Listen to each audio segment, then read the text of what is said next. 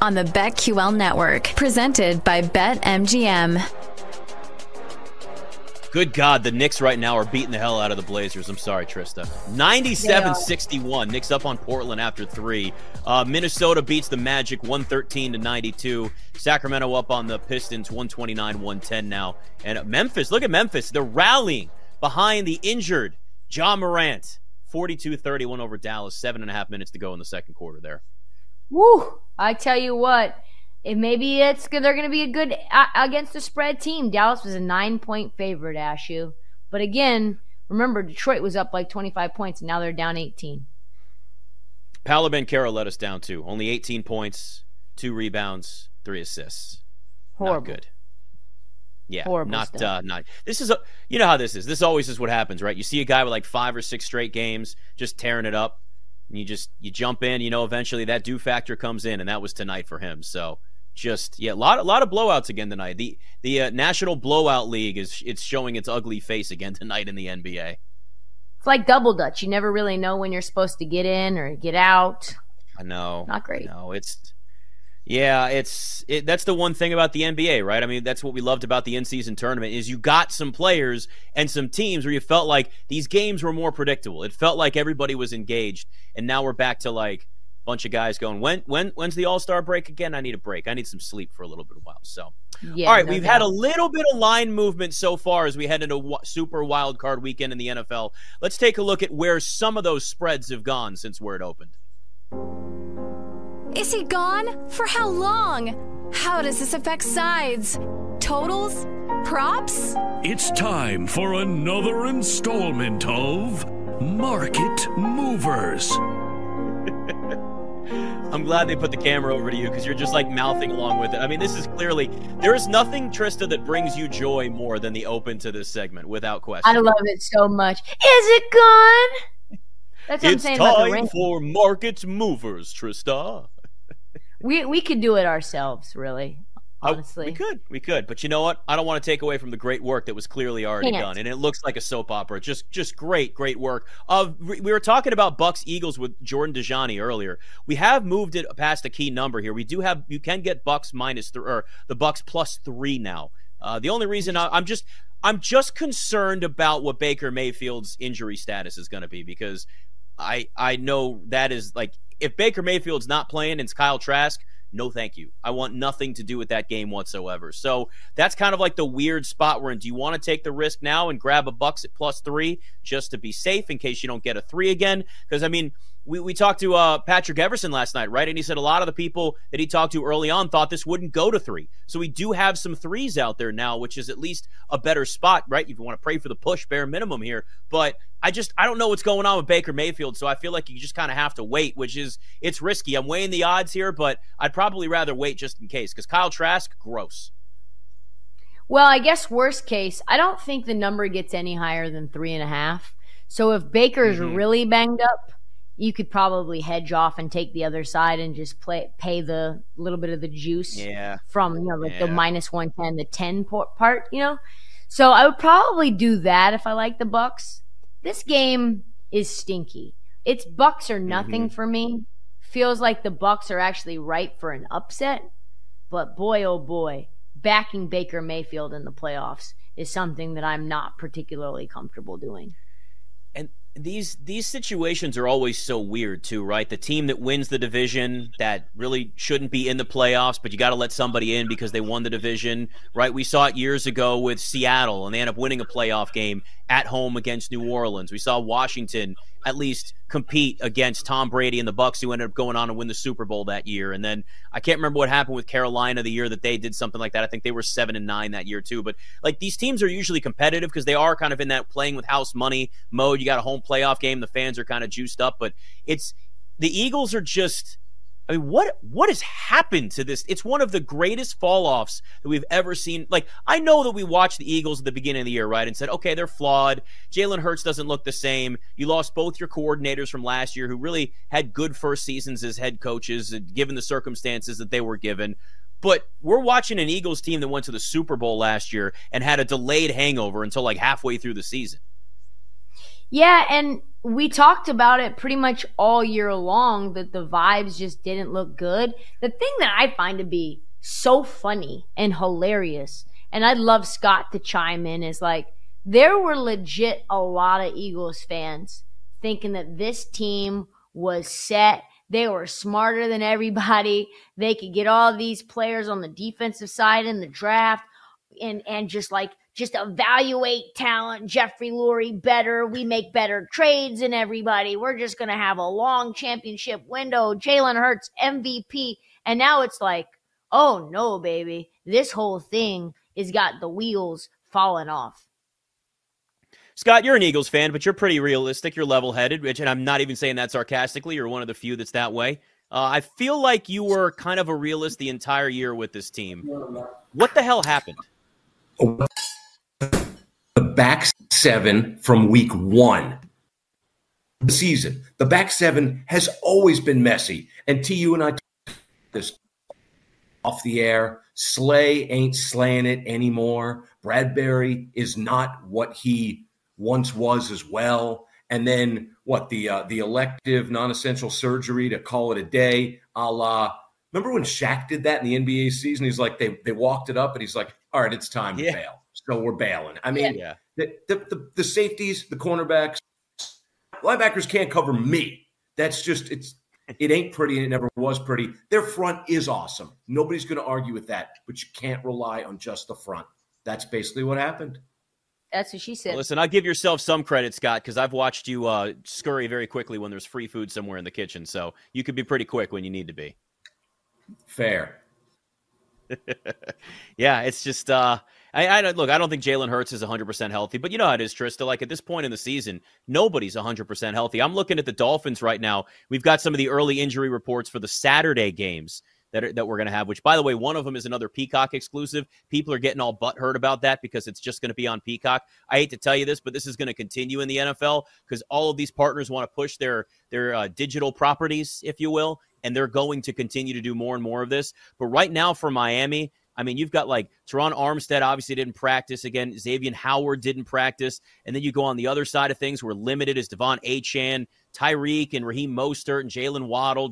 I mean, like some of these guys will play that are limited as the week gets closer. But like this is a situation where like teams are banged up at the end of the season. So some of it is who's less banged up and less injured at key spots once you get to the playoffs and playing good football. You bring that perfect storm together, and those are the teams that end up in the Super Bowl. Yeah, you're right. You look at Miami, and you said Van Ginkel is also on the IR, so looks like he's not going to be. He's out. That's a bad injury. Every guy that they've had come in and step up, that guy has gotten injured as well, right? Like you've got Raheem Mostert and Achane. Achane emerges as this fast, speedy little rookie. He goes down. Mostert comes in, ends up setting a franchise record for touchdowns, and then he goes down. I mean, you've got Jalen Waddle. He's gone down. I think he's going to play, but how healthy is he? Tyreek Hill, he looked really banged up. That ankle did not look right last game against the Bills. He was limping all over the place. So this is just like the worst version of the Dolphins, and it's been the worst version of the Chiefs. So you look at this line, and it's 3.5, and I just don't know that I can back the Dolphins. 4 now. I don't know if I can back the Dolphins even at 4. I know. It's just so many injuries just defensively alone. And then, God, if Jalen Waddle doesn't play another game and Tyreek's out there and he's not 100%, I mean, you're losing just about everything that you have, right? Like, at least at the beginning of the year, we knew they had all those weapons on offense and they were healthy, so they would just outrun teams. But now, if you don't even have that, this game moved from 3 to 4. Still, even then, I'm not that – I really – like the Dolphins, it just kind of feels like it's all come crashing down right at the end of the season. I know they're in the playoffs. I know they still got 2 out there that's healthy, which is funny too, right? Because there's certain quarterbacks as we got into this season, right? And it was, this team could be good if blank stays healthy. Well, Tua stayed healthy all season. Lamar Jackson stayed healthy all season. The difference is that the Ravens were able to overcome more of the injuries because they dealt with injuries again this year too, but they're still the number 1 seed in the AFC. They had the depth. They overcame those injuries. The Dolphins, it just feels like it's just adding up to be way too much at this point in the season. And I'm with you. They're not a team that I trust at this point. It seems like nobody trusts them, but playing the Chiefs, you go sit there and you're just like, that offense, how, like, it's going to have to be Rashee Rice. Go give the ball to Rashee Rice. Give the ball to Isaiah Pacheco. That's how the Chiefs win this game. I know Travis Kelce is going to be involved, but, like, if we're being honest with ourselves, we know Travis Kelce is starting to arc the other way in his career. Forget all the Taylor Swift stuff. He's just getting older. That's how this works in the NFL. Yeah, man. I mean, he's got to drop off at some point. Just like Derrick Henry, he looked good the first 6 weeks of the season. Then all of a sudden, he's averaging like 2.5 yards per carry, and is the only thing that he's doing well is getting into the end zone. So, yeah, I mean, we knew it was happening at some point with Travis Kelce. The question is, who steps up? Do they have enough pieces? I mean, I know that Justin Watson has been a guy that Patrick Mahomes seems to like. You've got a couple of tight ends. You got Noah Gray there. That can't be what we're rocking with, though. That's really not a championship level wide receiver room, tight end room. Just, it's not. Pacheco's going to have to run for like 200 yards against the Dolphins. Doesn't it feel like we talked about, it kind of felt a little arrogant last night the way Michigan started calling plays as the game went on after they were up 14-3. Doesn't it almost feel a little arrogant with the way the Chiefs came into this season with no real weapons other than Travis Kelce to get the ball to for Patrick Mahomes? Yeah, dude. Like, I feel that this happened not just with Kansas City, but it happened in the prime years for Aaron Rodgers, too. It's like, you're so, and to a degree, Andrew Luck. Like, you're so good, we don't really need to give you much. And Tom Brady, obviously, is like the archetype for we'll give you dog poop guys that catch the ball. We'll just, you're so good that we're going to make you do the most with the least. And they figure it out because they're so good. But, like, really, in all reality, they should be giving those guys the best. Because can you imagine you had Randy Moss and Tom Brady? So what would that look like with Pat Mahomes and the best receiver in the league? Oh, yeah, we already saw it. His name was Tyreek Hill, and they were monsters. They let him go. So they have to make a move. They've got to figure out a way to get a veteran, ASAP Rocky. I'm really surprised they didn't go out and try to get D-Hop. So I think they were talking to him. It just sounds to me like he just took the most money. And I don't know what all the other offers were for him, but it's clear the dude just wanted to get paid. And he missed the playoffs and had essentially, I mean, really, it was not like it was a great year for D-Hop in Nashville at all. So now you kind of look around and go, could they go after him again this offseason? Does he want to go to Kansas City? Does he want to actually go play for a winner? I think Kansas City is going to be one of the more aggressive teams this offseason when it comes to the wide receiver market. Drafting a couple of guys, probably going out and adding to that in free agency as well. Because you just got to have depth in the NFL, right? Like, sometimes you just get lucky. Like, the Browns story is awesome, right? The Browns bring Joe Flacco in, not off the street, but off of his front yard, playing football with his kid. That game opened at Browns -1.5 against the Texans. It's now moved to 2.5. You can get some threes somewhere there, too, if you want to take the Texans +3. But, like, they've been able to also overcome, like, injuries, like Nick Chubb being out for the entire year. And I would say overcome Deshaun Watson being injured, but like Joe Flacco was an upgrade this year for the Browns. I love the Browns against the Texans. As much as you and I both love that story for Houston, I have to put the story aside here for this and just look at where the Browns are, the type of football they're playing right now, and they have depth. Like, you've got to have depth in today's NFL for this point in the season. We got an extra week. We got an 18-game or 17-game schedule. It'll be 18 at some point soon. I think we all know that that's going to get to that point. But, like, this is why you have to go out there and be aggressive in the offseason and have as much depth as you possibly can at key positions. Because if you don't, you're going to be sitting here looking like the Dolphins going, yeah, we're in the playoffs, but who's actually going to play for us right now? Yeah, dude, that's kind of the big issue is, like, the teams that can go to their backups and their backups, and teams that have to sign guys off of the couch and find ways to get those guys meaningful minutes. So I think for Buffalo, they've done a good job of trying to play at the margins. They have some good backup guys, but Miami, absolutely not. It's just been, I mean, it's been absolutely brutal for them. I mean, look, and even Steelers-Bills, right? That was Steelers open +9.5. It's moved to 10 now in a lot of places. You can get a 9.5 some places too. But, I mean, it's Mason Rudolph at quarterback.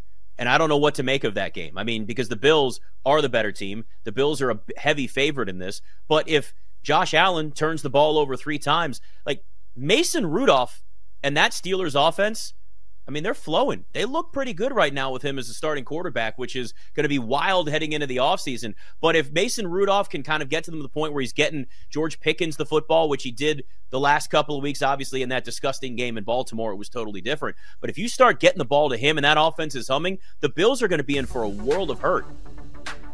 Yeah, dude, especially how difficult it has been to shore up their run defense. We're going to have to see. It's going to be a fascinating matchup. I mean, all these games this weekend, I can't wait for it. But let's be honest. Rams-Lions, I think everybody's got that one circled because that is that's just two teams, two offenses, the storylines. Oh, everything that's there.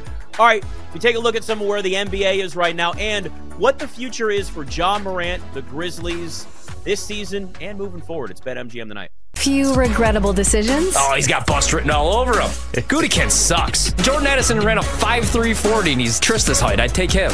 You know what you shouldn't have done? Bet on the Wizards. Yep.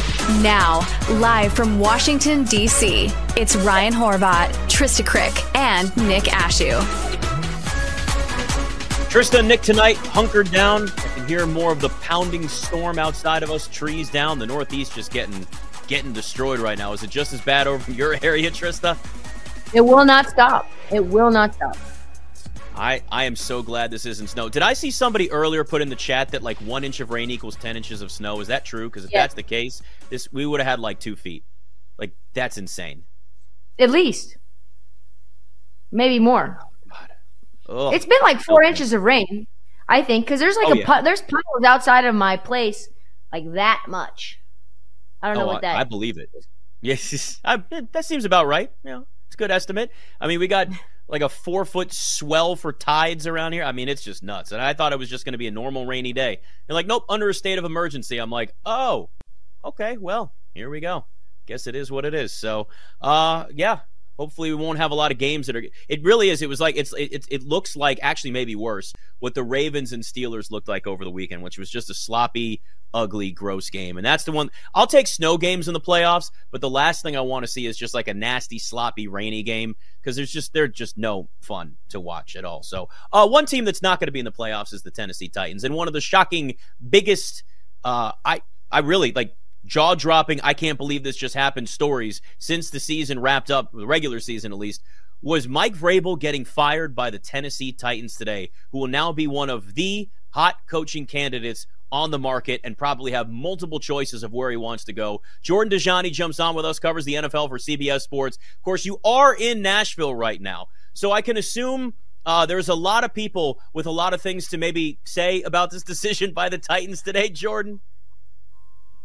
What's going on, my friends? Appreciate you guys having me on the show, joining you for the Weather Channel segment. Here in Nashville, we're getting a light dusting of snow, the first snow of the year, but the ground temperature is too warm for it to stick. Now, last night we did get that huge weather system come through that I'm sure you guys are dealing with right now. No, but in terms of Nashville, with Mike Vrabel, man, talk about a shocking development. This is not something that I saw coming, and I'm left with a lot more questions than answers. And we did have a small interview that was released on YouTube with the team owner, Amy Adams-Strunk, and she said that she didn't want to wait a couple weeks to find a trade partner for Mike Vrabel and that Mike Vrabel's vision for the future did not exactly align with the Titans' vision for the future. But shocking nonetheless, I don't think anybody is taking her explanation at face value that this was a football decision. The Titans, of course, have had a couple of rough seasons, but overall, Mike Vrabel had a winning record in Tennessee. He won the division 2 straight years, was the NFL Coach of the Year a couple of years ago. I think he's already the third winningest head coach in Oilers Titans franchise history. Something weird seems to be going on behind the scenes, but here comes the season of change here in Nashville. As you mentioned, I think Mike Vrabel is going to have plenty of interest on the open market if he's interested in coaching in 2024 and not taking some time off. So here we are. The Titans have entered the chat as a team looking for a brand new head coach. Yeah, it seemed like once they traded A.J. Brown that there was going to be a chasm between Mike Vrabel and what he wanted to do and the way that the Titans front office wanted to roll. To me, it feels, and I don't know about you, Jordan, it feels like this firing means a rebuild is imminent, and that was what the differences of opinion and the different vision that Mike Vrabel had, which was winning where that kind of is in the central core. What do you think? Do you think that this firing means that it's rebuild coming? You're spot on, Trista. There's no doubt about it. I mean, the past couple of seasons with Tennessee has been, the big question has been, are we rebuilding or are we retooling? And it seems like we've been trying to retool over the past couple of years, going out in free agency and signing guys like Julio Jones this offseason with DeAndre Hopkins, and hopefully the defense can stay healthy, and we'll see what Ryan Tannehill and Derrick Henry can do running it back with them year after year. But no, this offseason is going to be completely different. Ryan Tannehill is not going to be part of the organization moving forward. It doesn't seem like Derrick Henry is going to be part of the organization moving forward either. And there's plenty of questions left on the offensive line, plenty of questions on the defensive side of the ball as well. So yes, I think today showed everybody, fans and journalists, reporters alike, that the Titans are embracing and entering what is going to be a rebuild. And it's not just a rebuild on the field. I'm very intrigued by the power structure that the Titans organization is working with as well. As probably everyone knows, Mike Vrabel was not your typical head coach. He had more power in the organization than your average NFL coach did as well. And he worked side by side with a first-year general manager at Ran Carthon coming over from the San Francisco 49ers. So it seems like there's plenty of holes to fill for the Tennessee Titans, whether that be on their 53-man roster or in the front office. So as of right now, Bill Belichick is still the head coach as far as we know for the Patriots. But naturally, Mike Vrabel has already been linked to the Patriots, given his time playing there for that organization. Where do you think he does end up? Because we were talking about this earlier, Jordan. There's a lot of really potential, good head coaching candidates that are on the market right now, whether it's offensive coordinators, it's somebody like Vrabel, or a Jim Harbaugh, and maybe he comes back to the NFL. Yeah, I got to tell you, this is one of the more intriguing coaching carousels I think I've seen over the past few years, because you have the Bill Belichick question, you have the Jim Harbaugh question. Now all of a sudden Mike Vrabel enters the equation as well. I don't know why Tennessee just didn't hit up New England today and say, hey, how about we trade Bill Belichick for Mike Vrabel one-on-one? Let's see what we got here. Bring Bill Belichick back to the city where he was born. No, I don't know if I'm that high on Bill Belichick if I'm looking for a new head coach. I think that's an interesting question with itself. But, I mean, it seems like there's been some smoke over the past week or so that Bill Belichick may not necessarily be done in New England. He's going to sit down with Robert Kraft, and they're going to figure some things out. I think those meetings are going to consist of roles moving forward. Would Bill Belichick be open to hiring a general manager to oversee more of the roster construction, and Bill Belichick kind of step away and focus more on the coaching on the field that happens on Sundays? That's something I'm kind of intrigued by. But as it's been reported and mentioned over the past few months, it's very possible that Bill Belichick has trotted the sideline in New England one last time, and he's going to be coaching somewhere else. So in my opinion, I feel like that's almost kind of the next domino to fall. That's the next headline we're going to see over the next week or so. What's going to happen with Bill Belichick? Are the Patriots going to announce that he's coming back, or is he going to be traded somewhere else, or is he going to be fired altogether? So that'll be the next domino to fall, in my opinion. You mentioned Vrabel being a unique personality and a unique leader as a coach. It's kind of like a highway, my way is the highway thing for Vrabel. Like, he's very strict. To me, there's a couple of coaching openings that don't make sense in that way in terms of culturally how he wants to lead and what that team needs. In your opinion, what would be the worst fit in terms of openings, and what do you think would be the best fit? Yeah, good question. I feel like worst fit, right off the top of my head, would be, I have two teams. Maybe the Washington Commanders, because it seems like they're undergoing a change with their power structure, right? It seems like maybe Josh Harris is leaning towards maybe building a bit towards the NBA model, where there's going to be a football operations guy ahead of the general manager. That's a lot of voices in one room. It doesn't seem like Mike Vrabel would fit in there if I just had to hypothesize. Another would probably be the Carolina Panthers, going under that owner there with David Tepper, who is trying his best to fill the seat that Dan Snyder left open as the most hated owner in the NFL. I couldn't see Vrabel going to Charlotte. But in terms of other organizations that he might fit well in, I wonder if the Las Vegas Raiders could be one. I feel like they might be a franchise that is looking for a head coach who is there for the long run, and someone who they are comfortable giving power to within the organization that would resemble what a general manager does. So off the top of my head, I think the Raiders would be kind of an interesting team. But again, the Mike Vrabel storyline is so weird because we don't know what he wants, right? Did he want to remain in Tennessee? Truthfully, did he want to be cut loose? Does he want to take a year off? I'm kind of interested to hear what Mike Vrabel wants the next time he speaks publicly. Talking to Jordan Dajani, BetMGM tonight. Let's look at some of the games coming up this weekend in the wild card round, super wild card weekend. The Eagles are the most, it's just been one of the most bizarre arcs for a team in an entire season where they start off 10-1. This team can't even win the division. They go in now to Tampa, who obviously wins their division, gets the home playoff game. Eagles are 3-point favorites, but they're playing horrific football right now. I really lean Tampa in this game, but I just don't know what's going on with Baker Mayfield's injury, so I haven't bet anything there yet. I want to wait and see what comes out of that. But is this a game where the Eagles can go into Tampa and lose? I absolutely think so. The Eagles have been just gross to watch. And I think if I could boil it down to its simplest form, I feel like Philly is missing the impact that both of their coordinators had on the team last year with Jonathan Gannon and with Shane Steichen. I mean, they look disjointed on both sides of the ball, in my opinion. They're the sixth team all time to make the playoffs after going 1-5 or worse in the final 6 games.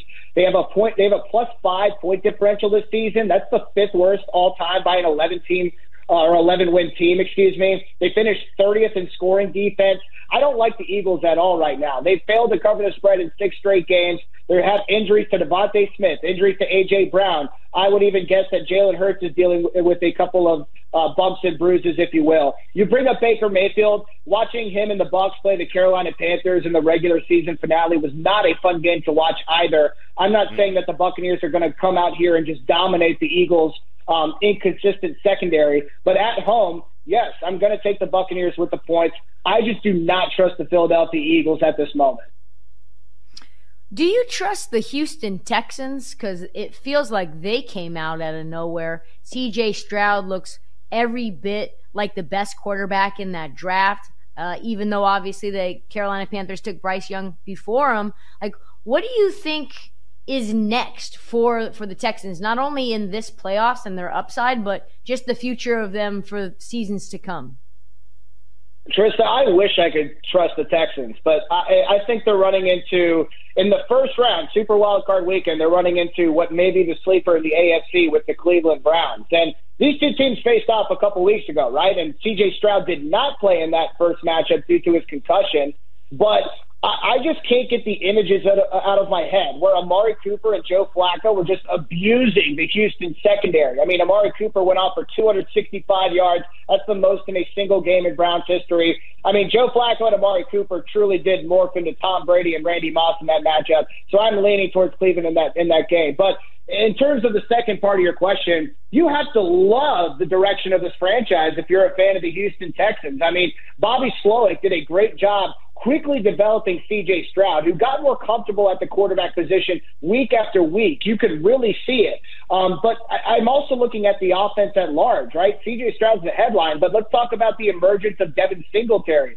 Let's talk about how this offensive line did a great job despite numerous injuries at multiple positions. Let's talk about the career year Nico Collins had. Tank Dell was one of my favorite rookies to watch before he broke his leg earlier this year. I really do like this Texans team. The defense statistically did have a turnaround, but of course there's some kind of blank spots there in the secondary. I feel like maybe another round in free agency could really help this team. I know that Derek Stingley's had a pretty decent year, but the Texans have been pretty inconsistent on the back end, in my opinion. But in terms of the future, man, you really have to be excited with what the Houston Texans could potentially be capable of moving forward. Jordan, got about 2 minutes left here. So the Rams are a team that's playing good football at the right time. A lot of young guys contributing when some people thought they might not even be a playoff team this year. Are they a sneaky team in the NFC? They absolutely are. And that's the game of the week in Super Wild Card Weekend, right? Matthew Stafford going back to Detroit. And if I had to pick a winner in that game, I think I'm going to lean towards the Rams, or at least take the points in that matchup, depending on what the line is. I will tell you this, though. The Rams' offense looks awesome, but they've been pretty inconsistent on defense. I know they got a couple of young pieces on the defensive line, but this Rams secondary has allowed 7 passing touchdowns on throws, 20-plus air yards down the field in the last 5 games. That's the most in the NFL. So the Rams defense at times this year when I'm watching them, it feels like they've let down the offense. So that's going to be a sticking point. That's something that I'm taking note of as we enter this postseason where you have to play your most important football. With all that being said, I mean, they got studs all over the field on offense, and that's going to be capable of carrying them against a team that may be playing some inconsistent ball, such as the Detroit Lions, who are very prone to do so. Inconsistent ball as well, Jordan. We have about a minute. Is Kansas City, and they're at home at Arrowhead. Tough place to play, going against the Dolphins team that's very banged up. What do you like in that matchup, which is like kind of sneaky, gross, and also intriguing? Yeah, I'm going to take the Chiefs in this one. I don't like the 4 points / 3.5 points, whatever you're getting it at. But, I mean, the bottom line is that Tua Tagovailoa has lost his 5 coldest starts of his career, 5 passing touchdowns, 7 interceptions in those matchups. But the real headline with Miami has to do with their injuries on the defensive side of the ball. No Jerome Baker in this matchup. No Andrew Van Ginkel. No Cam Good. It doesn't look like Xavier Howard will be out there. Jalen Phillips is done for the year. Bradley Chubb is done for the year. They just signed Justin Houston to rush the passer. I think Bruce Irvin's in the mix as well. But Miami's defense and their injuries is certainly giving me some concern. I'm going to take the Chiefs at home in that matchup. Yeah, it's just brutal what's happened to that Dolphins defense. Jordan Dajani, CBS Sports. Great to talk to you again, man. You guys are the best. Appreciate you. All right, it's BetMGM tonight.